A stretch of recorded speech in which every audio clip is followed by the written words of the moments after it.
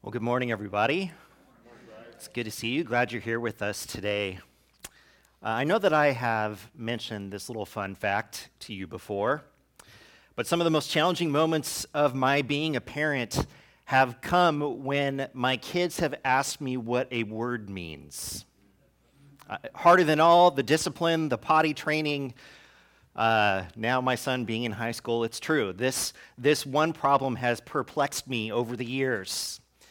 Now, I consider myself to be a relatively smart individual, but there have been times when my sons have asked me what a word means, a word that I think I understand, but when I try to express that definition, I struggle to come out with anything that resembles a coherent thought. For example, what does coherent mean?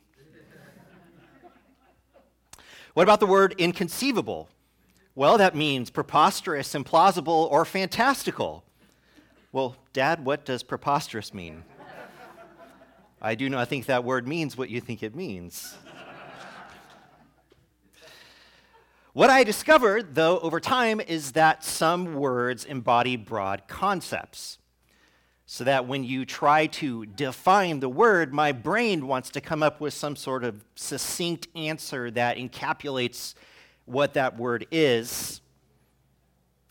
But it's a challenge to do that with a word that defines a concept. For example, if someone were to ask you to define the word love, where would you even start? L is for the way you look at me. So let me ask you another one of those words that defines a concept that is difficult for us to define or explain. And that word is freedom. Now, this is a word that we certainly think we understand, but it is a tricky one to define in one sitting. And if you don't believe me, know this, that dictionary.com has 10 different definitions for this word. So it is a complex word. The top definition is in 4 parts. The absence of necessity, coercion, or constraint in choice of action. So even if we could all sit here for a while and talk about this word, we might agree what it means and what the definition is and how to explain it to our children. But if I were then to say, okay, that's great, so how do you practice freedom? Look out. That problem or that question raises a lot of problems. You know, freedom is a pretty hot topic in our country right now. And there's a lot of talk about who can do what and who should be able to make decisions for whom, and ultimately what freedom means in a country that has defined itself in no uncertain terms by the concept of freedom, that we are free. And there are any number of issues that we could place into this discussion that would cause fisticuffs to be joined in. Vaccines, masks, abortions, who can vote, where they can vote, how long they have to vote, racism and what can be said or not said about it. I mean, throw a stick in any direction, and you will find an issue for us to fight about. But one of the core questions at the center of all of these issues is the idea of freedom. Who is free to do what? And who is free to make the choices about who is free to do what? And what gave them the right to decide what's free for me? And on and on and on and on it goes. Are you obligated to make choices for the benefit of other people? Or should you make choices that are good for you?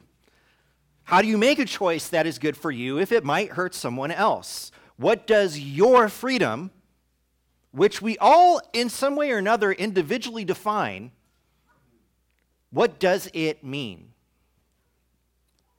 Acts chapter 16 tells stories about people in Philippi, some who were in bondage and some who were free.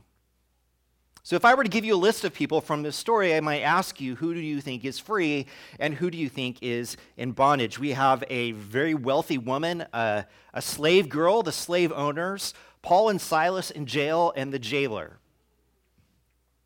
Out of all of these people, who are the ones who are free and who are the ones who are in bondage? Let's look in Acts chapter 16 to find an answer to that question. starting in verse 11. From Troas we put out to sea and sailed straight for Samothrace, and the next day we went on to Neapolis. From there we traveled to Philippi, a Roman colony and the leading city of that district of Macedonia, and we stayed there several days. On the Sabbath we went outside the city gate to the river where we expected to find a place of prayer. We sat down and began to speak to the women who had gathered there. One of those listening was a woman from the city of Thyatira named Lydia, a dealer in purple cloth. She was a worshiper of God. The Lord opened her heart to respond to Paul's message. When she and the members of her household were baptized, she invited us to her home. "If you consider me a believer in the Lord," she said, "come and stay at my house." And she persuaded us. Okay, what do you think? Is Lydia free or is she in bondage? She ended up free. Oh, yeah. But she doesn't start out free. So here's what happens. The four missionaries traveled to Philippi and evidently set themselves up in the city and waited until the next Sabbath. So they kind of hung out there for a week before they went out to begin to preach.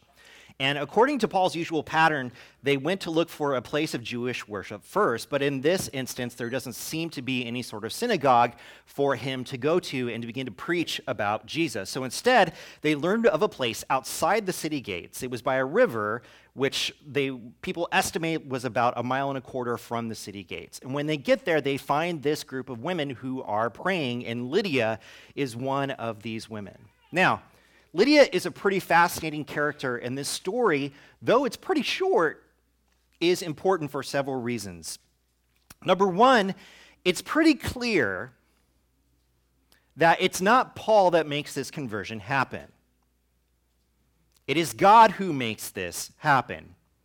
And this is not unusual, as we have seen this happen several such times throughout the book of Acts.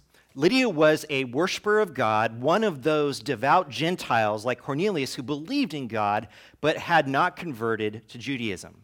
So that's significant about her is that, one, she already believes in God, and then it's God who opens up her heart to the words that Paul has to say. Secondly, Lydia was a woman, and yes, this is notable.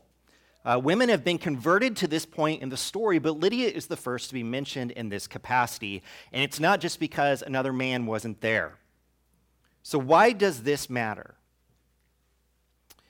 It matters because it speaks specifically to how the church and the kingdom of God and being in Christ broke down barriers between people.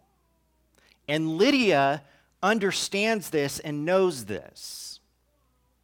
When compared to conventional Jewish or Greco-Roman ideas about women, the church must have seemed pretty radical in the way it welcomed women and featured them as leaders and prophets.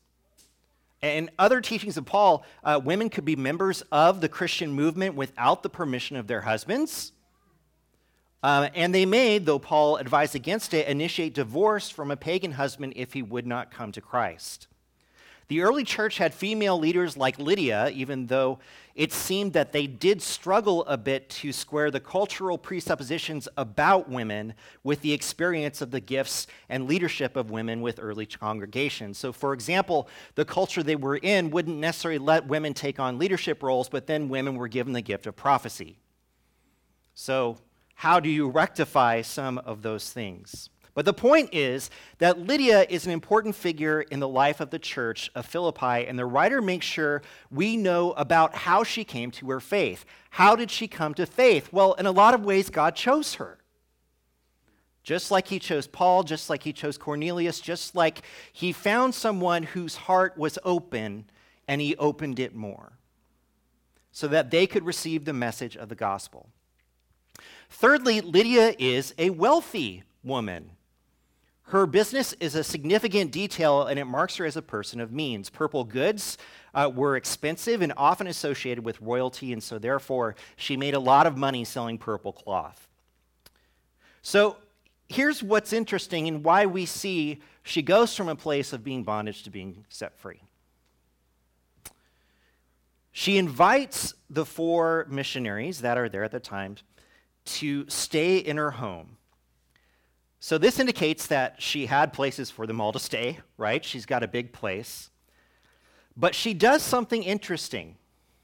If you look at these words, "If you consider me a believer in the Lord, come and stay at my house." This is a direct challenge from a woman who probably throughout her business life has been made to feel secondary. Even though she is successful and even though she has made a lot of money and has reached a certain level, what is she still? A woman. And so she accepts the gospel that Jesus loves her, died for her, that Jesus is what makes her valuable, and so she challenges these missionaries right there on the spot. If you believe that I am a believer, then come stay at my house. She wanted to take hold of her new identity in Jesus, and she challenged Paul and the others to follow through with what they said Jesus was all about. And they say she persuaded us. In the church, wealthier members gave to those who had less. Cornelius, the first Gentile convert that we see, was depicted as a philanthropist. And now this rich woman named Lydia demonstrates her conversion through hospitality. And Paul consented to stay in her house and to break down this wall that sometimes divided male and female or Jew from Gentile. He broke those things by going into her house and staying with her. And Lydia becomes a significant figure. By the end of this chapter, we find that the whole Christian community is meeting in her house. And of all of Paul's churches that he starts, the Philippians' generosity stood out. They continued to send him support in his missionary journeys no matter where he went. So they stayed with Lydia, and she was given the freedom of being a full believer in the kingdom of God. So even though as a wealthy woman you would think she was not burdened in any way, she was. How did she find freedom? How did she find freedom to be who she really was? Through Christ. It's through Jesus that happened. So let's pick it up in verse 16. "Once when we were going to the place of prayer, we were met by a female slave who had a spirit by which she predicted the future. She earned a great deal of money for her owners by fortune-telling. She followed Paul and the rest of us, shouting, 'These men are servants of the Most High God who are telling you the way to be saved.' She kept this up for many days. Finally, Paul became so annoyed that he turned around and said to the spirit, 'In the name of Jesus Christ, I command you to come out of her.' At that moment, the spirit left her. When her owners realized that their hope of making money was gone, they seized Paul and Silas and dragged them into the marketplace to face the authorities. They brought them before the magistrates and said, 'These men are Jews and are throwing our city into an uproar by advocating customs unlawful for us Romans to accept or practice.'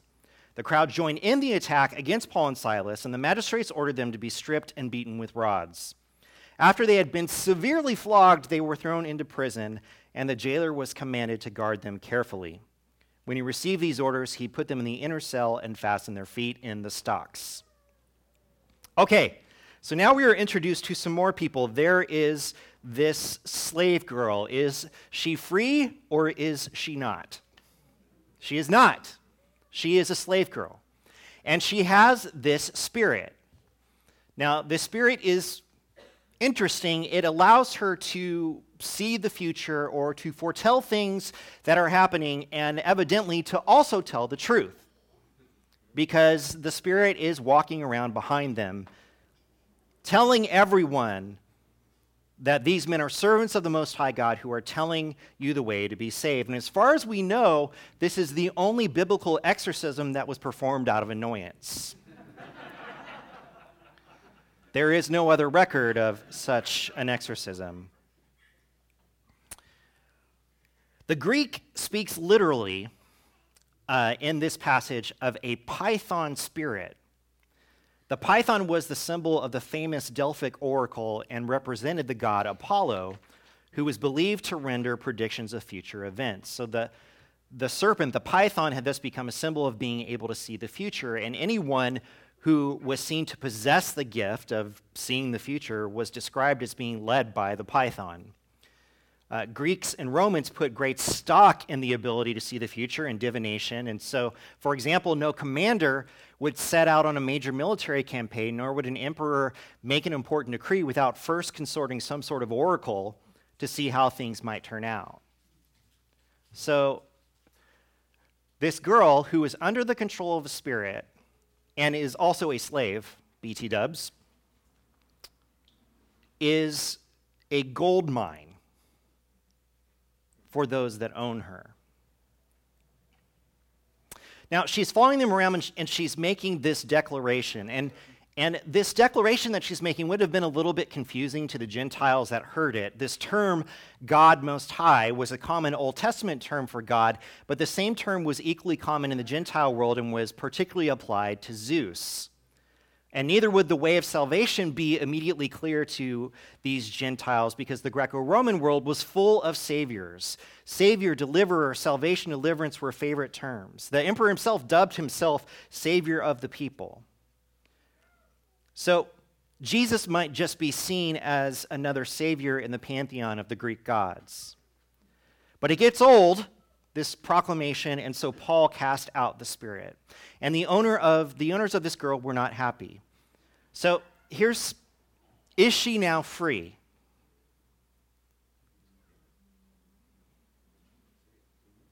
Well, she's still a slave, but she is no longer under control of the spirit. So we have to ask ourselves a difficult question, well, what does freedom mean? Right? The owners were careful in their charges to avoid the real issue behind this girl's healing and their resulting loss of profit. So they basically bring 3 charges in front of the magistrates, and this little area would have been down in the center of the marketplace, and they would have brought Paul and Silas up to these officials. And the first charge was that these men are Jews. That's a problem because they're not from here. They're not from us. The second was this thing, they are throwing our city into an uproar. Now, honestly, they're not throwing the city into an uproar. These slave owners are throwing the city into an uproar. And the last charge says they are advocating customs unlawful for us Romans. Now, this is generally interpreted as illegal proselytizing for Judaism, but the evidence is that the Jews were not forbidden to do so. So again, it's a fake charge. So all of these things are not really valid. But they had their effect because this crowd rose up behind them, and basically these slave owners created this self-fulfilling prophecy of look at all the damage that these guys are doing. And so then something kind of important happens. They get beaten up without any sort of trial.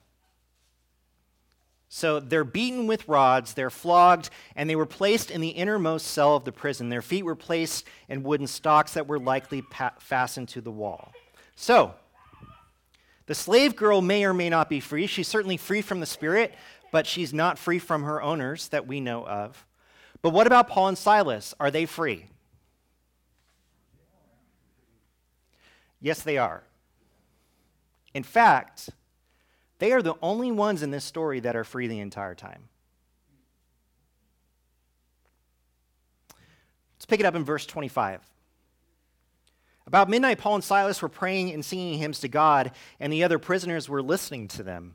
Suddenly there was such a violent earthquake, and the foundations of the prison were shaken. At once all the prison doors flew open and everyone's chains came loose. The jailer woke up, and when he saw the prison doors open, he drew his sword and was about to kill himself because he thought the prisoners had escaped. But Paul shouted, "Don't harm yourself, we are all here." The jailer called for lights, rushed in, and fell trembling before Paul and Silas. He then brought them out and asked, "Sirs, what must I do to be saved?" They replied, "Believe in the Lord Jesus, and you will be saved, you and your household." Then they spoke the word of the Lord to him and to all the others in his house.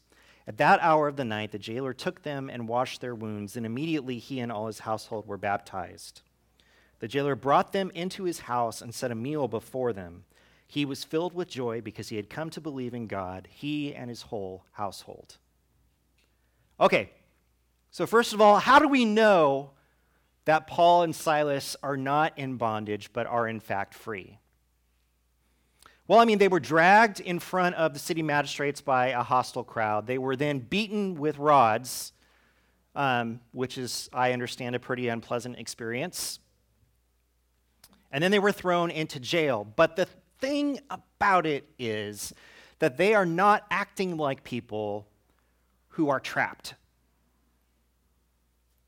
Even though they were beaten and thrown into jail, they were not acting like prisoners. Instead, they are acting like people who are the most free. They were praying and singing hymns to God, so much so that everyone around was listening to them, singing and praying and worshiping as they were there in jail. This, you see, is what they would have been doing if they were not in jail. So what does that tell us? Their being in jail doesn't really matter. It has no effect on their freedom. It's interesting, right? Well, what does freedom mean? The earth shook and the chains fell off and the doors opened. Why did this happen? It happened to set someone free. But who? The jailer. You see, the story is not about Paul and Silas's delivery from jail. It's about the jailers finding freedom in Jesus. Because Paul and Silas refused to escape. Jailers and guards were personally responsible for their prisoners, and in some instances were executed for allowing them to escape. So this guy, after the earthquake and the falling of chains and the opening of doors, wakes up and sees all the open doors and decides to end his own life right there. But Paul and Silas stopped him. Wait, we're all still here. Stop. You don't need to do that. And he falls at their feet trembling and he asks them this question: what must I do to be saved? Now, does he mean for his life to be spared? No, his life was already spared. He understands in this moment that he is a slave to his work, to his life, to the empire, to all that he is supposed to do. And here were these men singing and worshiping and praying in jail all night long, now there to spare his life. I want what they have. How can I be free like you? So they spoke the word of the Lord to him, and they spoke the word of the Lord to his entire household. He cleans them up. And then the entire household is baptized. And then he sits them down and they sit at their table together, these people who should have been driven apart, to have a meal in his home. All free in Christ. Verse 35. When it was daylight, the magistrates sent their officers to the jailer with the order, release those men. The jailer told Paul, the magistrates have ordered that you and Silas be released. Now you can leave, go in peace. But Paul said to the officers, they beat us publicly without a trial, even though we are Roman citizens, and threw us into prison. And now do they want to get rid of us quietly? No, let them come themselves and escort us out. The officers reported this to the magistrates, and when they heard that Paul and Silas were Roman citizens, they were alarmed. They came to appease them and escorted them from the prison, requesting them to leave the city. After Paul and Silas came out of the prison, they went to Lydia's house, where they met with the brothers and sisters and encouraged them. Then they left. All right, kind of a strange move here from Paul. A little bit of a power move, considering it takes some of the focus away from what God is doing and puts it on him being a Roman citizen. But it was a very intentional move because Paul was, in fact, a Roman citizen. He was born in Tarsus, which was an important city in the Roman province of Cilicia in southeastern Asia Minor. He was born there, and that's where he was from. And apparently, Silas was a Roman citizen as well. And because they were Roman citizens, they had rights that other people didn't have. So this gets back to the point earlier in the story. They were beaten without being put on trial. And this was strictly an illegal procedure. Evidently, local magistrates did have the right to put out minor punishments like flogging on non-citizens, even without a hearing. But they felt alarm at this whole turn of events because abuse of the rights of a Roman citizen was a pretty serious offense. So magistrates could be removed from office and have all of their rights reduced. So Paul might have seemed a bit huffy here by declaring I'm a Roman citizen and demanding that they come and escort him out. So why does he do it? What do you think? There's one just very important reason. Were he and Silas guilty or innocent? So what does having the magistrates come and take them out and admit their wrongdoing, what does that do for the Christian movement? It shows that they didn't do anything wrong, that they're not going against the rules, that they're not breaking the law, that this is not what they are about. And so it changes the narrative of the story. Hey, you know those guys, Paul and Silas, they were thrown in jail. You know why? Because they're Christians. And it changes that story. Hey, guess what? The magistrates made a big mistake. They threw these guys into jail, and they were so busted. And then they made them walk them out, right? Apparently, these witnesses are kind of dumb. And then they go back to this house. Now, imagine this, right? In Lydia's house, there is Lydia. Perhaps there's this slave girl. There's this jailer and his family, and they're all gathered around the table, eating a meal together. These people that would have had nothing to do with one another, ever in a million years. And they are brought together by Jesus Christ. So what do we learn about freedom from these stories? You ready? The gospel of Jesus sets people free. Amen. Period. Freedom is not found in being wealthy. It's not found in your citizenship.